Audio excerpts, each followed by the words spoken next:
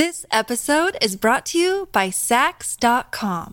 At Saks.com, it's easy to find your new vibe. Dive into the Western trend with gold cowboy boots from Staud, or go full 90s throwback with platforms from Prada. You can shop for everything on your agenda, whether it's a breezy Zimmermann dress for a garden party or a bright Chloe blazer for brunch. Find inspiration for your new vibe every day at Saks.com. Look, Bumble knows you're exhausted by dating. All the must not take yourself too seriously and 6'1" since that matters. And what do I even say other than hey? Well, that's why they're introducing an all-new Bumble with exciting features to make compatibility easier, starting the chat better, and dating safer. They've changed, so you don't have to. Download the new Bumble now. Your brain needs support, and new Ollie Brainy Chews are a delightful way to take care of your cognitive health. Made with scientifically backed ingredients like Thai ginger, L-theanine, and caffeine, Brainy Chews support healthy brain function and help you find your focus, stay chill, or get energized. Be kind to your mind and get these nootropic chews at ollie.com. That's OLLY.com. These statements have not been evaluated by the Food and Drug Administration. This product is not intended to diagnose, treat, cure, or prevent any disease. Welcome to the New Books Network.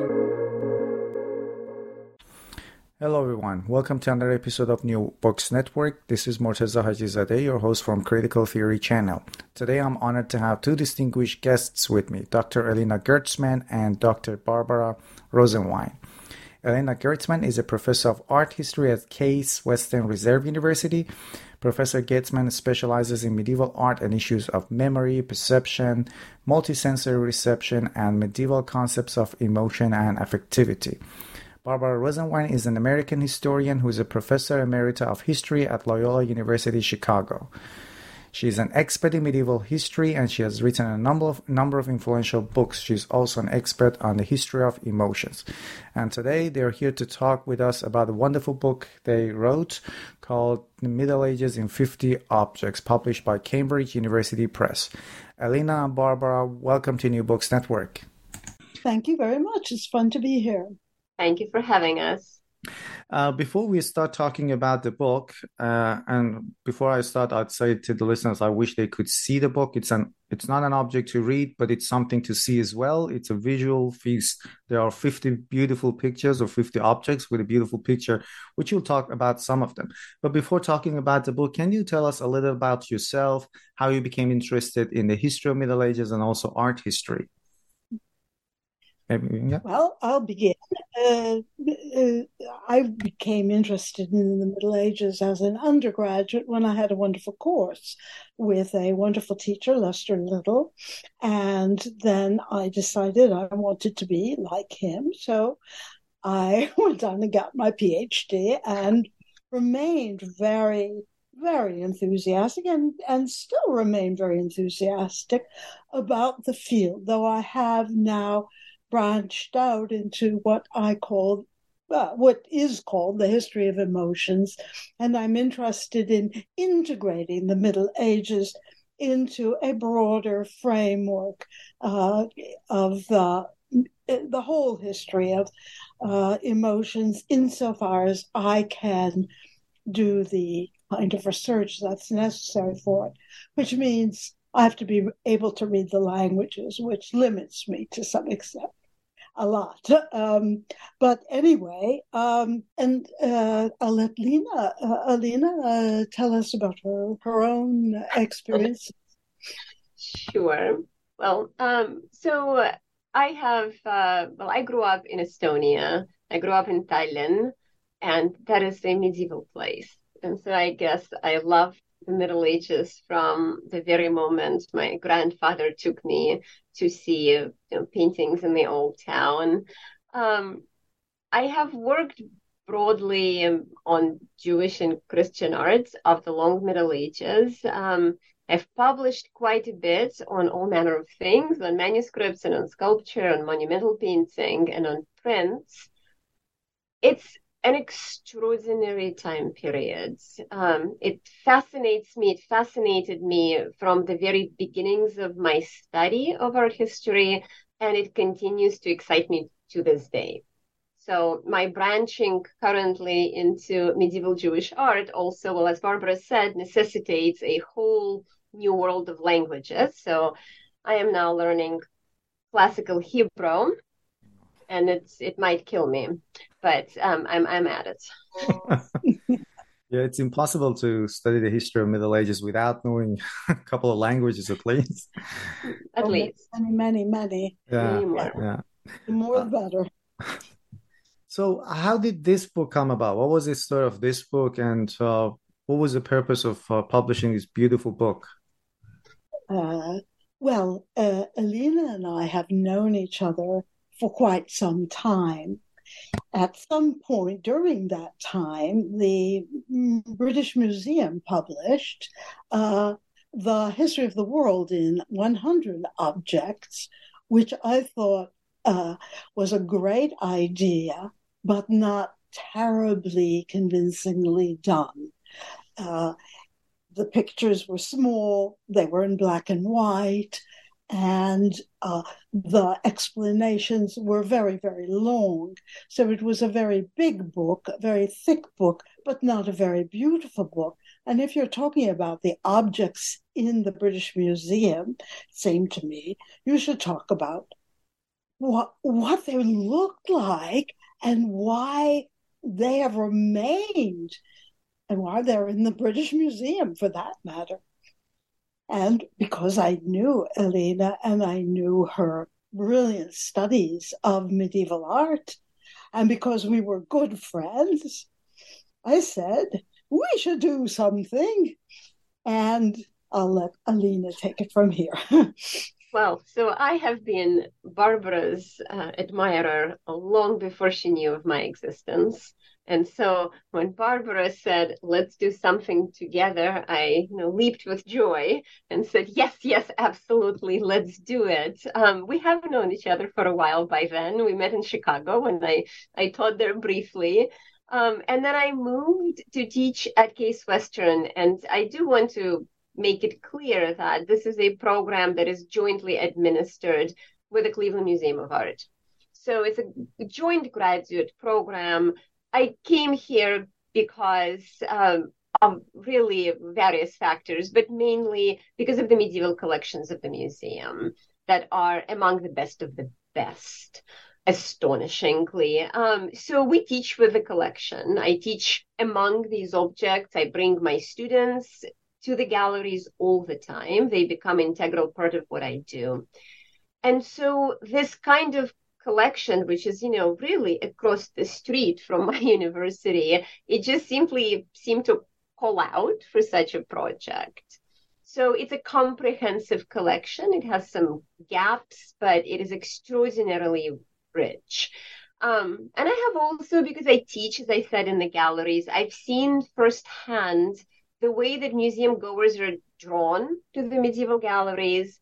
And then I've also seen just how little they know about the objects on view there and how little they understand them despite the labels. So that really was the seed, the genesis of this project. And you want to, sorry to I just would like to add that both Alina and I are terribly interested in teaching, as what she just said made clear. And so there is a didactic, or better, a pedagogical purpose to this book, and that is to teach the Middle Ages, but pleasantly, kindly, beautifully, making things as clear as possible, making the attraction of the field as clear as possible, and yet leaving open room for more study, more reading, more knowledge about it. Hence, you don't only have these beautiful objects in this book, but you also have small maps that orient the reader to where you are talking about. How many of our readers would know where Khorasan was or is? And the map shows it. course, you have to be a little bit sophisticated to be able to read a map, but we hope our readers are at that level. And I would also add, I think that, and I don't want to speak to Barbara, but we both yearned for the kind of true collaboration, right? The one that's only achievable across different disciplines, right? Different fields of inquiry. So I'm an art historian, Barbara is a historian. And this is the kind of collaboration that really allowed us, at least it allowed me, to break out from the confines of my own narrow scholarly expertise and really learn. And we learned from each other quite a bit, I think. Yes, I learned more from Barbara than she did from me. Yeah, absolutely. I think based on what you have just said, it's quite clear why the listeners need to have the book in hand. So I can't emphasize how great this book is. So you mentioned Cleveland Museum of Art. First of all, let's talk about the methodology in this. So you've chosen 50 objects, and it's not, as you mentioned, not only art history, but it's also the history of Middle Ages. So what was the organizing principle, the methodology there? And why did you choose 50 objects to sort of represent the history of Middle Ages, which is, roughly speaking, 1,000 years of history? It's a broad question, so the floor is open. Alina has already mentioned the Cleveland Institute of Art, which is a museum, which is so absolutely rich and marvelous. Secondly, we really wanted to show that the Middle Ages wasn't just Western Europe. That is a very old-fashioned idea and doesn't belong anywhere on the shelves today. Thirdly, 50 objects is not overwhelming. You can put this book on your cocktail table and leave it there, but you could also read it from cover to cover, even, savoring certain objects more than others, perhaps, and get a sense of the evolution of the Middle Ages across time, but then also across space and topically. And I will say that because I know the collection so very well, I knew which topics we wanted to address. I knew which objects would be particularly felicitous for that kind of discussion. I knew what the collection had to offer, in other words. And so we came together around number 50, and we looked for a very long time, and we balanced out objects, on offer for a very long time until we came to what I think is a very good spectrum of themes and meanings. And because we're being interviewed by you, obviously you agree. Thank you. So let's talk about material culture and object-oriented history. Why is that the Middle Ages, the medieval history, is better illuminated by its material culture, which is the approach you've taken here? No, I don't think that we're saying the Middle Ages is better illuminated by it, though I could make an argument in that direction. But I do think that the Middle Ages is well illustrated by it, because material objects are sensible, available to the senses. You need not read to use and understand, at least in part, material objects. Beautiful objects, you can just look, you can just feel, you can let your eyes caress, you can let your fingers caress. Everything in the Middle Ages is everything written even in the Middle Ages is material. It's on a manuscript. It's written by hand. It's on parchment. Parchment has a feel, actually. It has two feels because it has two different sizes. and there are different parchments for different animals. And I'm taking too long to talk, but there's very good reason to be thinking about material culture in the Middle Ages. And just one more point, the Middle Ages, unlike ourselves, identified more than 5 senses, because not all the senses in medieval philosophy, theology, and even popular thought, not all the senses were physical.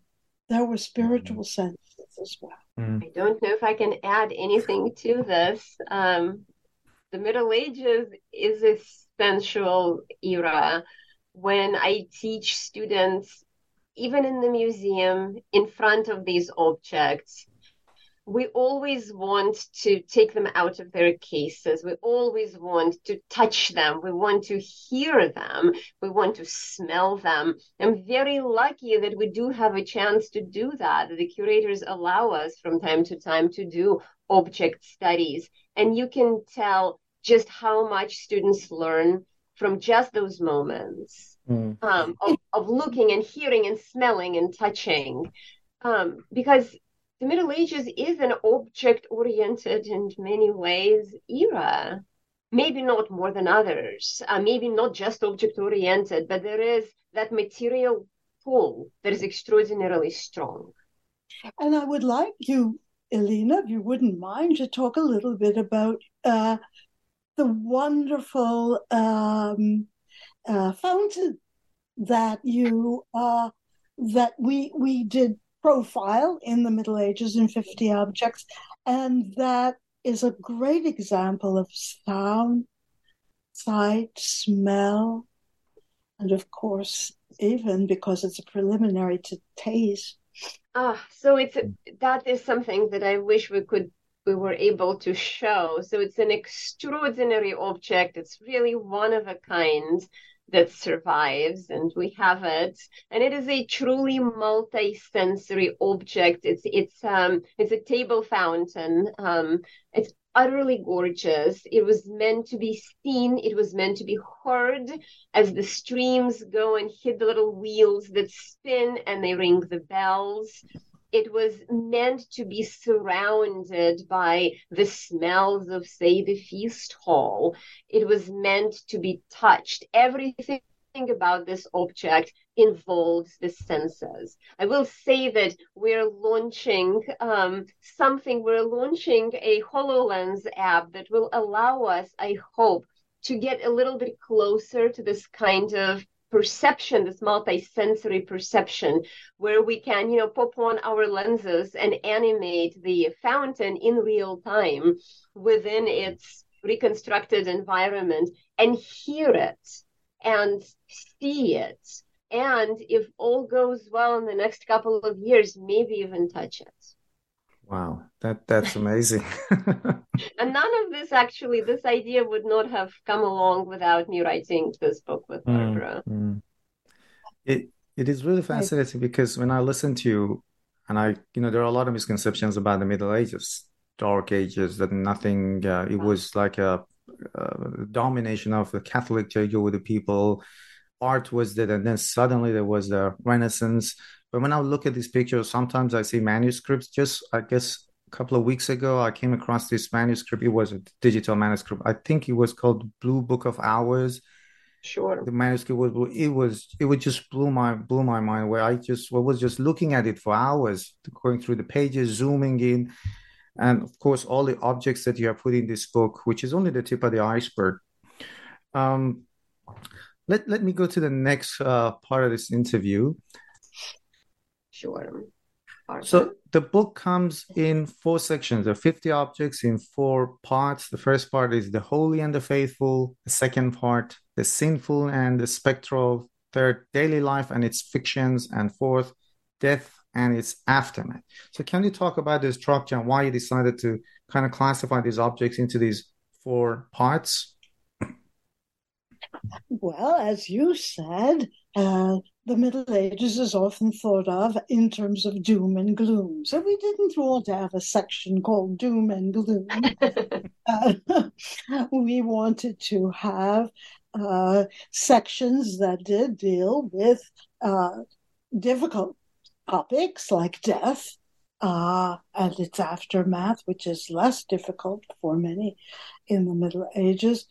We also wanted to point out, make clear that there was a daily life in the Middle Ages that while perhaps some of the people in the Middle Ages were depressed, as many are today, there were a lot of pleasures and a lot of joys and a lot of things to enjoy in the Middle Ages. I'll let Alina talk about the first two then.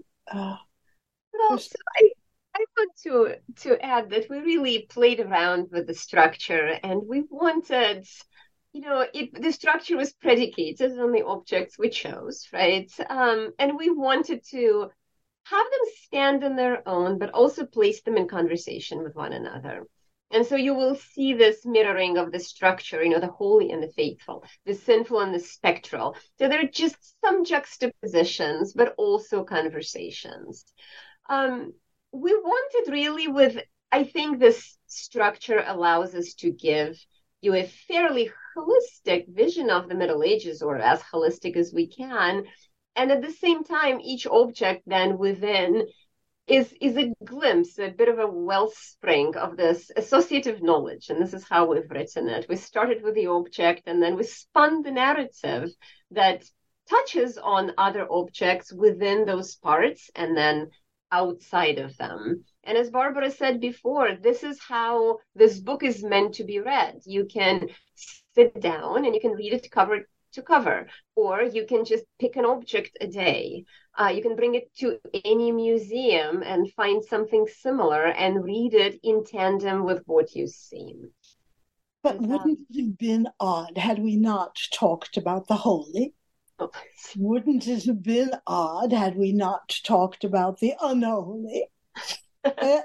About daily life? I mean, what in a way, yes, the objects told us the categories. Of course, the objects were carefully chosen, and I must credit Elena for that more than myself. I agreed or disagreed in some instances, but she did a wonderful job, I think, because she knew the collection so very, very well.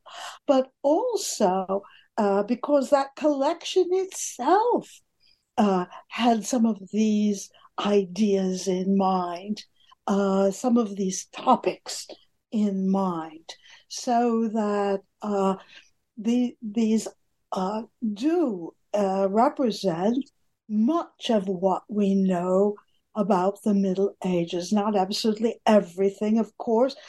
Alina has just written a marvelous, marvelous book on emptiness, and that has nothing to do with it has to do with absence of objects. So, that was a topic that was not one that we could cover. But actually, even emptiness is implied by some of these objects themselves, and the way that they existed in space and in a space that might itself have been to the viewers quite abstract, and we saw it as very important to give the context. What were these objects are very beautiful in and of themselves, but looking at them just as themselves, they mean rather little to us in the modern world. Just as I'm sure that in maybe just 100 years, students will take a look at a typewriter and not know what the context was in which that made some sense. What letters on what? I think that's done. I think this has already occurred. I would also say that the structure is in a way informed by our own interests and our own expertise. If you read the book, you will see that a scholar of emotions has written quite a bit of it. You can see that someone very interested in interactive devotional sculpture has written quite a bit of it. The third section, daily life and its fictions in particular, was important to me. Medieval objects are often indiscriminately used in classes not taught by art historians as illustrations of daily life, as if they are not ideologically fraught, as if they somehow can tell a very straightforward story of what life in the Middle Ages really was. And this is where the part of fictions comes in, is that every single object like this, really every single object, has to be unpacked very carefully. Nothing is straightforward, nothing is as it seems, and nothing certainly is illustrative. That's absolutely right. And I have a textbook of the Middle Ages, and I have avoided as fully as possible to make that cardinal mistake of saying, this is how medieval people loved. They loved in orchards. Yeah, very, very beautifully dressed peasants plowed the fields. Exactly. Yes. Mm-hmm. And I just want to kind of debunk the myth a little bit because, before we started recording, and Elena, you were not there. Barbara just joined the platform earlier. We were talking about, I studied English literature and my expertise was on the 17th and 18th century British literature. So it has almost nothing to do with the Middle Ages. But I was always fascinated by the Middle Ages. And I became sort of an enthusiast in the history of Middle Ages. And I read just different books and talk to people about that. And I was also plagued myself by the idea that the Middle Ages is exclusively a European-centered time period. So when you say Middle Ages, it's Europe, as if the rest of the world did not exist. And again, before reading this book, I was just amazed to see objects from a Mongol Empire, from Islam, Byzantine, several of them from Iran, where I come from originally. And I said, yeah, it makes sense. These countries also existed. They also had a history. They were quite influential in the Middle Ages. There were very rich cities and influential cities in Africa at that time. And one of the great things about this book is that it sort of broadens the horizons. It's not only objects from Europe, it's from all over the world. So can you talk about these geographies or why you decided to kind of expand that horizon, let's say? We're part of a movement almost, I think, amongst medievalists to break out of the European straitjacket. The old textbooks dealt just with Western Europe, France, Germany, Italy, because of the papacy, a little bit of Spain. What about Bulgaria? What about the Byzantine world? Oh, yeah, let's pop them into one chapter, a whole Islamic world and Byzantine world into one chapter going from 500 to 1500. It was crazy. It made no sense. Why even bring them in if they have nothing to do with the Middle Ages proper? But they did. They did. They were enormously important, even for that straitjacketed Western Europe. So we wanted to participate in this larger vision. The larger vision still hasn't affected so many textbooks. I'm glad to say it has affected my own, but many, many textbooks are still Europe in the Middle Ages, the European Middle Ages, as though teachers can never teach the whole period. But as you can see, you can teach it in 50 objects. I mean, you can do it in 25 words or less if you want to. So those are some of the reasons why, and I'm sure Alina has more to. No, I think this is exactly right. I think we were careful not to impose the framework of the Middle Ages to the rest of the world, because the idea in and of itself comes out of European and American way of conceiving history. So a lot of cultures, flourishing cultures all over the world in what we think of as the Middle Ages would certainly never refer to themselves as the Middle Ages.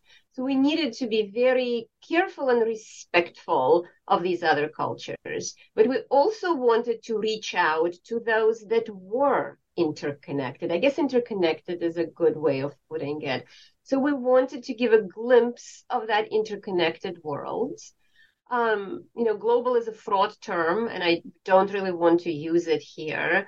But it allows you to really open the doors to the kind of, intercultural openness, and also in our case, transdisciplinary openness. So we ranged broadly in geographies, and we ranged broadly temporally to allow the reader to glimpse bits of that world. And these are shifting bits, right? All of these geographies were shifting. All of the, political affiliations that we talk about were shifting as well. So it was the world in flux, in 1,000 years in flux or more. And that's what we tried to do, to give a clear sense of that. Yes, and I think that the maps help with that, because you take a look at, the Byzantine Empire in one period, and then you take a look, whoa, it's not the same Byzantine Empire. And Bulgaria seems to have taken over much of what used to be part of the Byzantine Empire, and so on, so that you really do get a sense of this kaleidoscope of cultures that are shifting and yet are influencing each other and are not always at war. I will ask a couple of questions, and then we'll talk about some of the objects in the book. You both teach, and you love teaching. How do you envision this book to be used in classes? How can teachers use it as a textbook in class? I'll let Barbara start, I think. Well, I should say that I've retired, so I'm Professor Emerita. But I do love teaching, so there. I would bring it in as a not as a textbook, but as a supplementary book of medieval art and culture. And so it could be an assigned book. It's not all that expensive, alongside other books, readings, texts, and so on. I also think, though, that it belongs outside of the classroom. I don't think it's just 18, 19, and 20-year-olds want to learn about the Middle Ages. Though I don't know your age, Morteza, and I know that you're not elderly, I would say that you're beyond 18, 19, 20, but you're interested in the Middle Ages, and how are you going to find out about it? And I think that this is a good way to just kind of enter into it and find out about it. So it's teaching, but it's not necessarily teaching in the classroom. I don't know if I can put it any better. We conceived of it not as the textbook. We conceived of it as part of a variety of core readings for any course, really undergraduate or graduate. I use the book in both. I use it differently in both, but I use it with great success.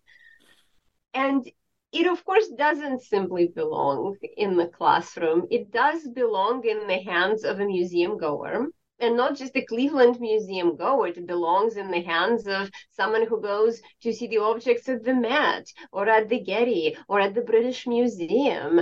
Anywhere, really. It belongs in the hands of someone who is walking medieval streets of Tallinn or of Paris or who is walking around Pisa and wants to know what else and what else is like it and what else is there to learn. I mean, we talk a lot about, it's a well-worn term, right, public humanities, but in a way, this is the kind of project like this, right? It really seeks to bring the ideas of our field to life for curious general audiences, the ones who love reading and love learning and don't necessarily have any expertise in the Middle Ages at all, but just intellectual curiosity. This episode is brought to you by Saks.com.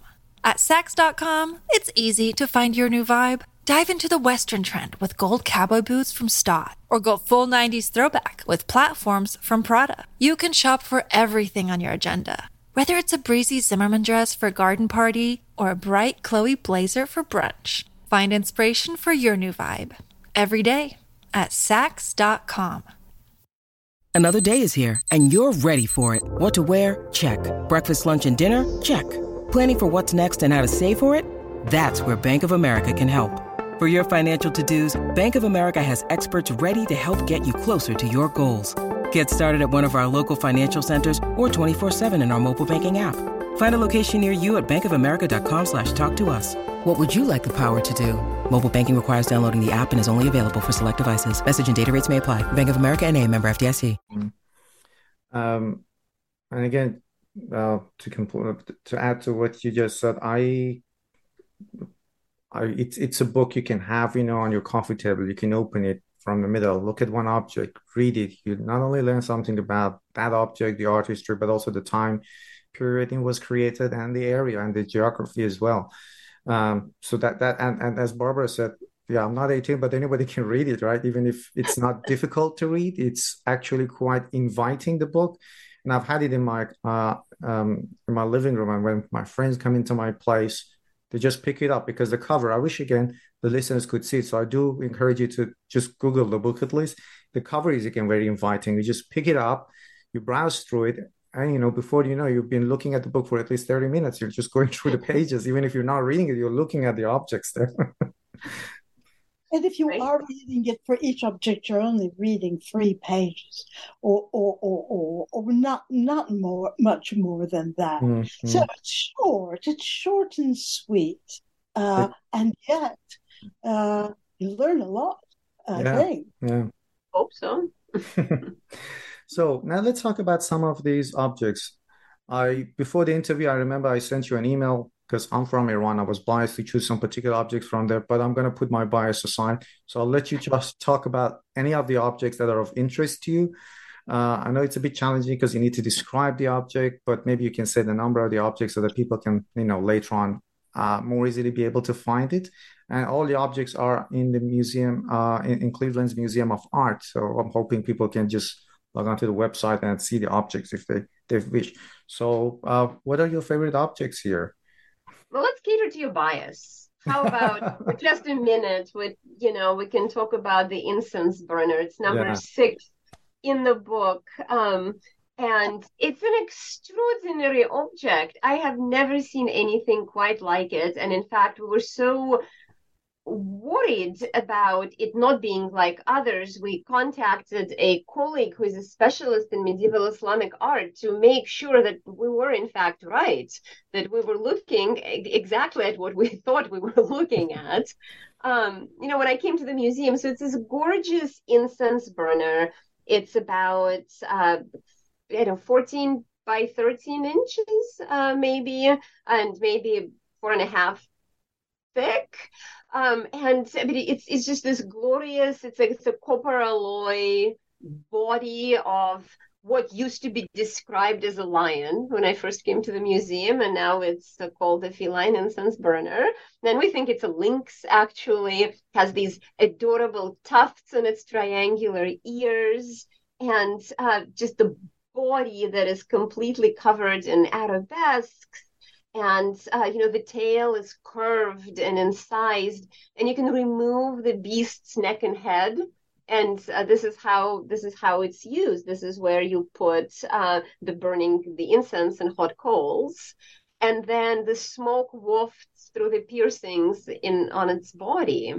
And we find an inscription on it, right, Barbara, in Kufic script from Quran, which is just an extraordinary thing to find on this figurative beast, and it comes from a surah, I think, called Congregation.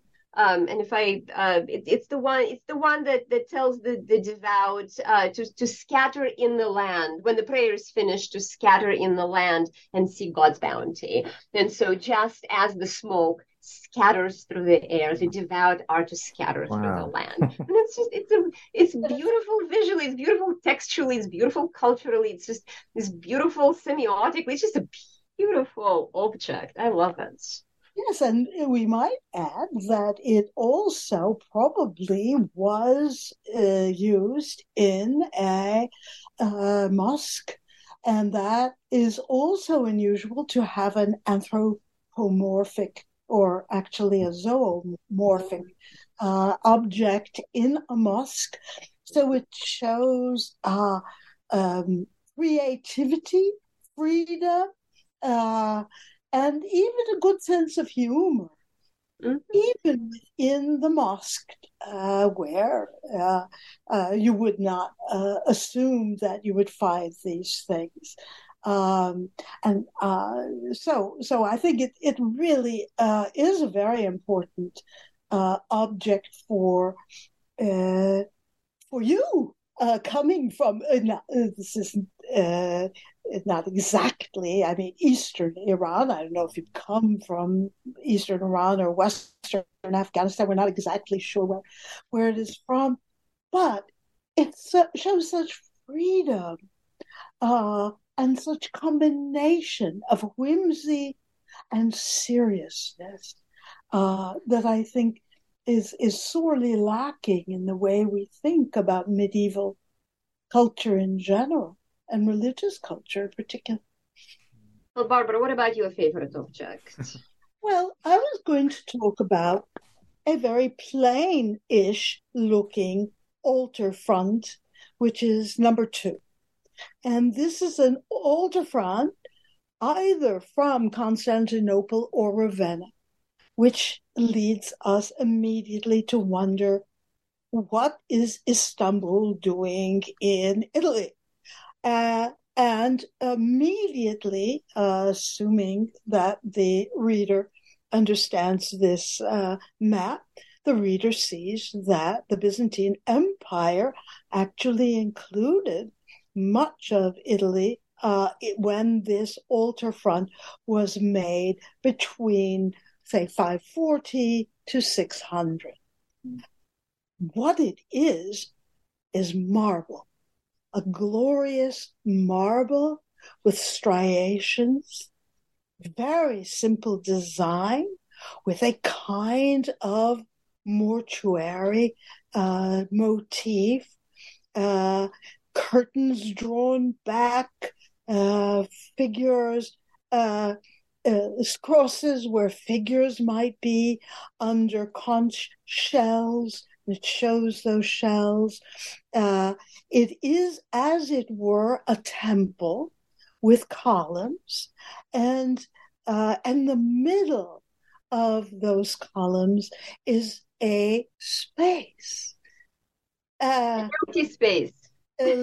Alina can talk about this. No, you talk about it, but it is an empty space. We managed an empty space. It is an empty space, and yet it is the focal point of this altar front, because behind, or at least underneath, that empty space, which is really a little window, were the relics, or was one relic, of a saint or saints, or perhaps a contact relic, and the faithful would be able to have contact with this holy object. And I should point out that although Christianity has but one God, it also has people so graced by God that they hold within their virtue the grace and powers of God. And so you can touch, not with your fingers, for goodness sake, but with, let's say, a piece of cloth. You can lower it down into this little window and touch something of the divine. And you can see that the altar celebrates that with its iconography, especially the palm trees in the corner, which are little bits of paradise. So, although it's a very simple piece, it is an extremely important piece to tell us about history, namely about the Byzantine Empire, about the Byzantine Empire's enormous reach into the West, about religion, about the locus of the holy. I could talk more about relics, but maybe I've said enough here. Well, should we say something about a non-devotional object, maybe? But before you say so, Yes. I'd just like to add that when you were talking about these two objects, I was just taking like a visual trip. Whole time I was just imagining, for example, people in a mosque praying and that incense burner. And then you, Barbara, when we were explaining, I was just thinking of an old church, people kneeling down before this altar piece and trying maybe to touch the religious relic. It's just fascinating how you see the history through this let's object-oriented history. We come to visualize it, we come to feel that, and I guess the audience, hoping they can see one of the pictures, it's just that sensory history as well, the history of emotions that I said. We just visualize and we come to feel that history. And I could listen to you for hours, so just talk about as many objects as you want. Well, let's not talk for hours, but if we're talking about a sensual history, if we're talking about, something that really transports you, I think we should talk about the mirror case. Barbara, what do you think? Not a devotional piece unless you count, devotion to your beloved as a devotion, which is a different kind. So we have in the book, I think it's number 35, we have this extraordinary piece. It's a ivory mirror case, and you actually see them in a bunch of medieval collections. So they were not very, very, very, very rare. And it's a part of the mirror case. The mirror itself is lost. It would have fit on the other side. So you imagine, since you can't see it, this round ivory, which is about 10 centimeters, 4 inches maybe across, and it shows a man and a woman playing chess in a tent. And what they're doing is really not playing chess, but they're doing something that cannot be represented in this ivory. And the chess is the game of pursuit, and it's the game of love, and they're engaging exactly in that game. And their gestures are sensual, and their movements are sensual. She just captured one of his pieces, as it were, and she's holding it, she's caressing it in her hand. And then he's holding one piece as well. And she's telling him exactly where to put it on the board. So that this is we're not really seeing the game of chess per se in this gorgeous tent with this magnificent couple. And the ivory pieces, so this is a mirror, you would hold it in your hand. And it's ivory, and ivory is smooth, and it responds to your touch. It warms in your hand. So it is likened in the Middle Ages to skin, to the body. So you're holding the body of your beloved, as it were, and you're looking at this, interaction of the game, quote unquote, chess. And we also think about this double sensual approach in that chess pieces in the Middle Ages would have been carved, many of them from ivory. And so we have an image of an ivory piece that is carved out of ivory itself, that you yourself are holding in your hand. So there is this notion of play and of whimsy and of delight that's both intellectual and sensual. And that's the Middle Ages as well. Yeah, I guess especially the facial expressions that they're quite revealing, right? They're engaged in this game of love, let's say. Well, I would actually push back against that and say we have to be very careful with facial expressions on these objects, that they often don't really mean what we think they mean, but the gestures are very telling. The bodily gestures, the way that he holds up the tent pole, the way that she holds the chess piece. They're revealing, and now... I'm sorry? And she's showing where to put the... And she shows exactly where to put it, yes. So in order to really see it, I suppose you have to get the book. Yes, definitely. Is there another object, Barbara, that you'd like to talk about?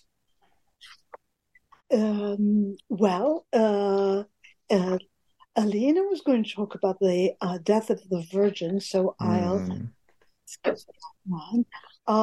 Is there one I'd like to talk about? No, let's see. I hadn't really thought about that, but let's take a look at a bowl with engraved figures of vices. That's a good one. This. Sorry, which number was that? Sorry, Barbara. 18. Yeah. This is a bronze bowl, hammered, punched. It's incised so that the vices are shown in incised form, and we see here a central figure holding mirrors in both hands. She is the vice of pride, as a written identification shows her, tells us who she is. So we now know that the mirror that we just talked about also has its dangerous side. If you look too closely within this mirror and admire yourself and your beautiful face, you are showing the vice of pride. You may be showing the vice of pride, and you may be showing some other vices, and there are other vices around her, almost dancing around her. They are idolatry, anger, envy, and lust. So we get all these are portrayed by women, partly because the grammar of Latin makes the vices and all abstractions female, but I don't know why it does that. But we also get a understanding of the crucial place of pride in the middle. But pride wasn't always considered the most important of the vices. So we need to be thinking about how the vices, the idea of the vices, change over time. After this time, that is, this bronze bowl is late 12th century, second half of the 12th century. By the 13th century, the chief vice was avarice. And we can understand the transformation because this bowl with the engraved figures of vices was made in Germany. So we're still thinking about the West. In the West, after 1200, actually before that in some areas, but certainly in the Rhinelands in Germany, you get the development of a commercial society that sits very poorly with traditional ideas about what was and was not virtuous human behavior. And therefore, I think if you were looking at a plate carved, engraved in, let's say, the 14th century, Boccaccio's time, you would see avarice in the middle. So this gives us a chance to think about vices, it gives us a chance to think about the meaning of commerce in the West.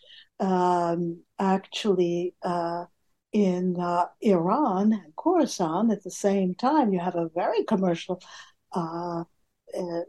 society that is much more at ease with commerce, and a lot of the luxuries that came into the West came in indirectly via the Islamic world, but indirectly, not no direct trade, and also I had another idea about this. I don't know what this particular plate was used for. It may have been used for religious purposes, but it may also be used within as storytelling devices. It may have been used to put up on your the medieval equivalent of a mantelpiece, to teach. So the uses of a plate are not always just to eat something from. Mm-hmm. Well, so I don't know how much time we have, if you want to hear one more or not. Sure. Oh, yeah. yes. But what I actually want to do is I want to tell you about one of them, and then I want to ask Barbara to talk about another one. And I did not prepare this, so if it takes you by surprise, Barbara, I'm sorry. But I do want to talk about the Death of the Virgin painting, because we haven't talked about paintings at all. And it's a good example of how we also, worked out the little mysteries that creep into these objects that haven't been solved. But Barbara, after I'm done, I'd really love for you to talk about Object 48, because it will allow us to address the. It's a cutting from the choral book with Isaac and Esau. I think it will allow us to talk a bit about Judaism and its relationship with Christianity, something that we couldn't do through Jewish objects because we didn't have any at the museum. So the one that I really wanted to work through, and I wanted it in this book, and I'm still working through it, it's Object 45. So it's this absolutely gorgeous painting, maybe or very early 15th century, painted in what is now modern day Austria by master of Heiligenkreuz, and it's the Death of the Virgin. There's a sister painting hanging in the National Gallery in D.C., in Washington, D.C., with the Death of St. Clair. So it comes from that Clarissan context, and the painting is stunning. So it shows the Virgin Mary, who is not quite dying, she's dead. She's lying on the bed. She's surrounded by the apostles. They all appeared they rushed to her bedside from every corner of the world. St. Peter stands above her in his white robes, and he's reading the last rites. Up above, the gilded background parts, and we have this small painting of Christ holding the diminutive figure, and that's Mary's soul. He is holding it lovingly like a child in his hands. And then in front of the bed, there is an empty pillow, and it's flanked by two other apostles. And this painting, it attracts a lot of people, in part because the painter loved very long digits. The fingers and the toes are astonishingly, disconcertingly long. And so people gather around just to look at them. One of the apostles is wearing eyeglasses. And that's, one of the earlier representations. So that's interesting for that.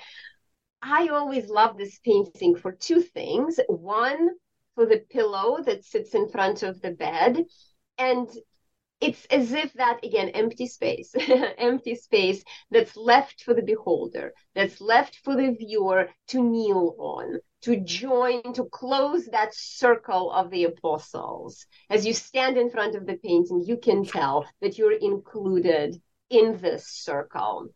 And then another figure that always fascinated me, and that I think will lead very nicely into the object that Barbara will talk about, is the figure closest to the Virgin, the only one that lacks a halo, and that betrays the characteristics that were ascribed in a lot of medieval anti-Semitic paintings to the Jews.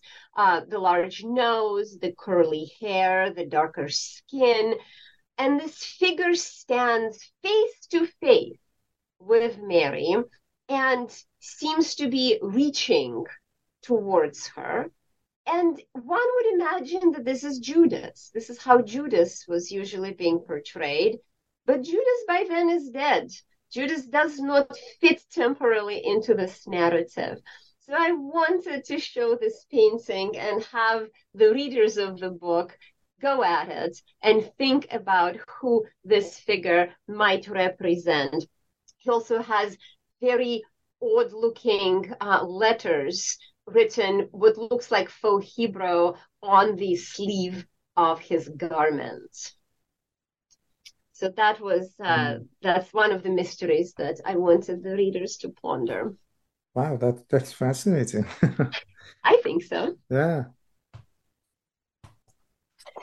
Well, 48 follows from that, in that it takes up a Jewish theme. It is perhaps initially odd, and I use that word advisedly because this is actually a tempera painting of an initial T in which the scene unfolds. It is a scene, an initial scene from a choral book that shows a Jewish theme, Isaac and Esau. You all know the story of Isaac and Esau. Isaac, a great patriarch of the church, and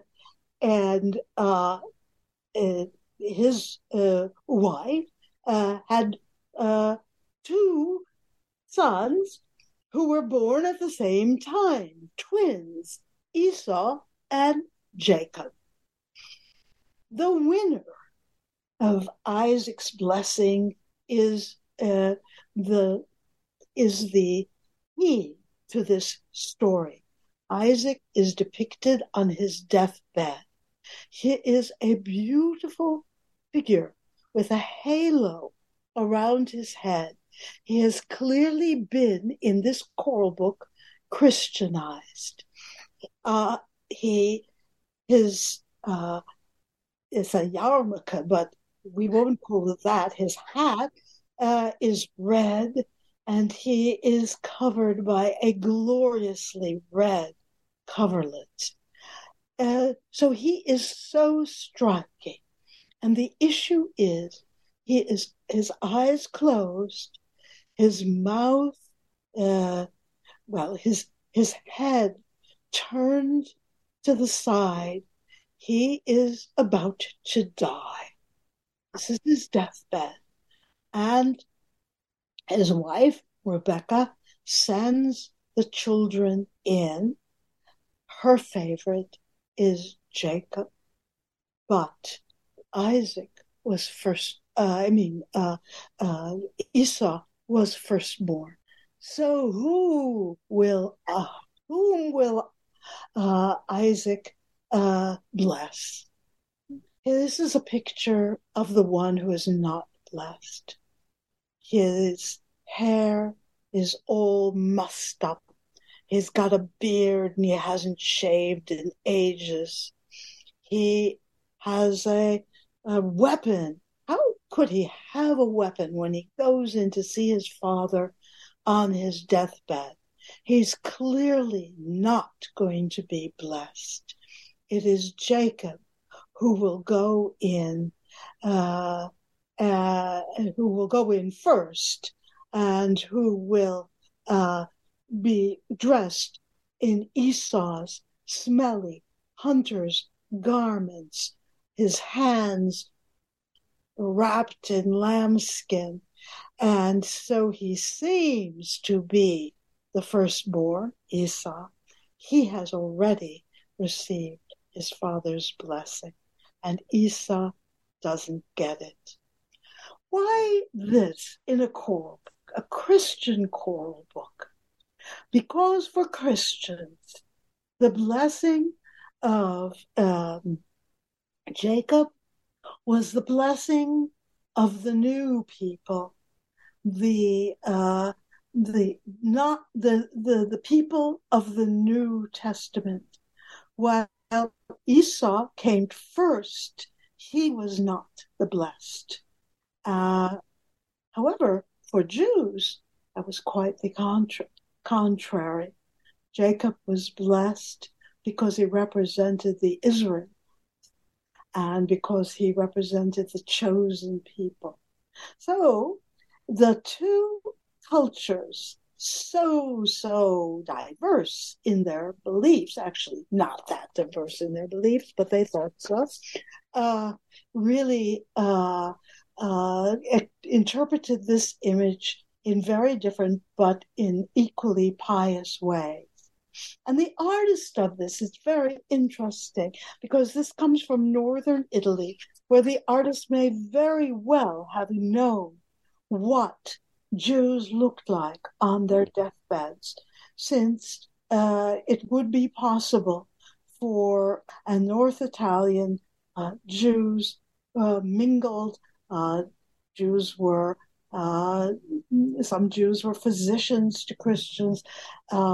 The worlds were not so separate that the artist might not have drawn from real life experience and visual evidence.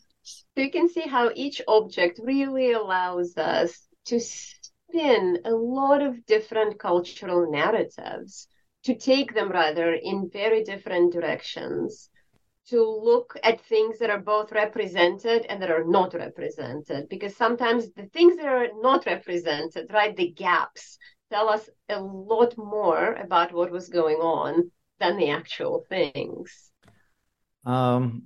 I cannot thank you enough for talking about this book. The conversations are magnificent. The objects were great, and just looking at the object, there are a lot of things that might escape us. But when you explain them and when you draw our attention as an art historian and also an historian of Middle Ages, you draw our attention to particular parts of those paintings or objects. It just, like I said, give you a complete different understanding of the Middle Ages. Alina and Barbara, thank you so much for accepting this invitation and talking about this book on New Books Network. Thank you so much. It was a pleasure.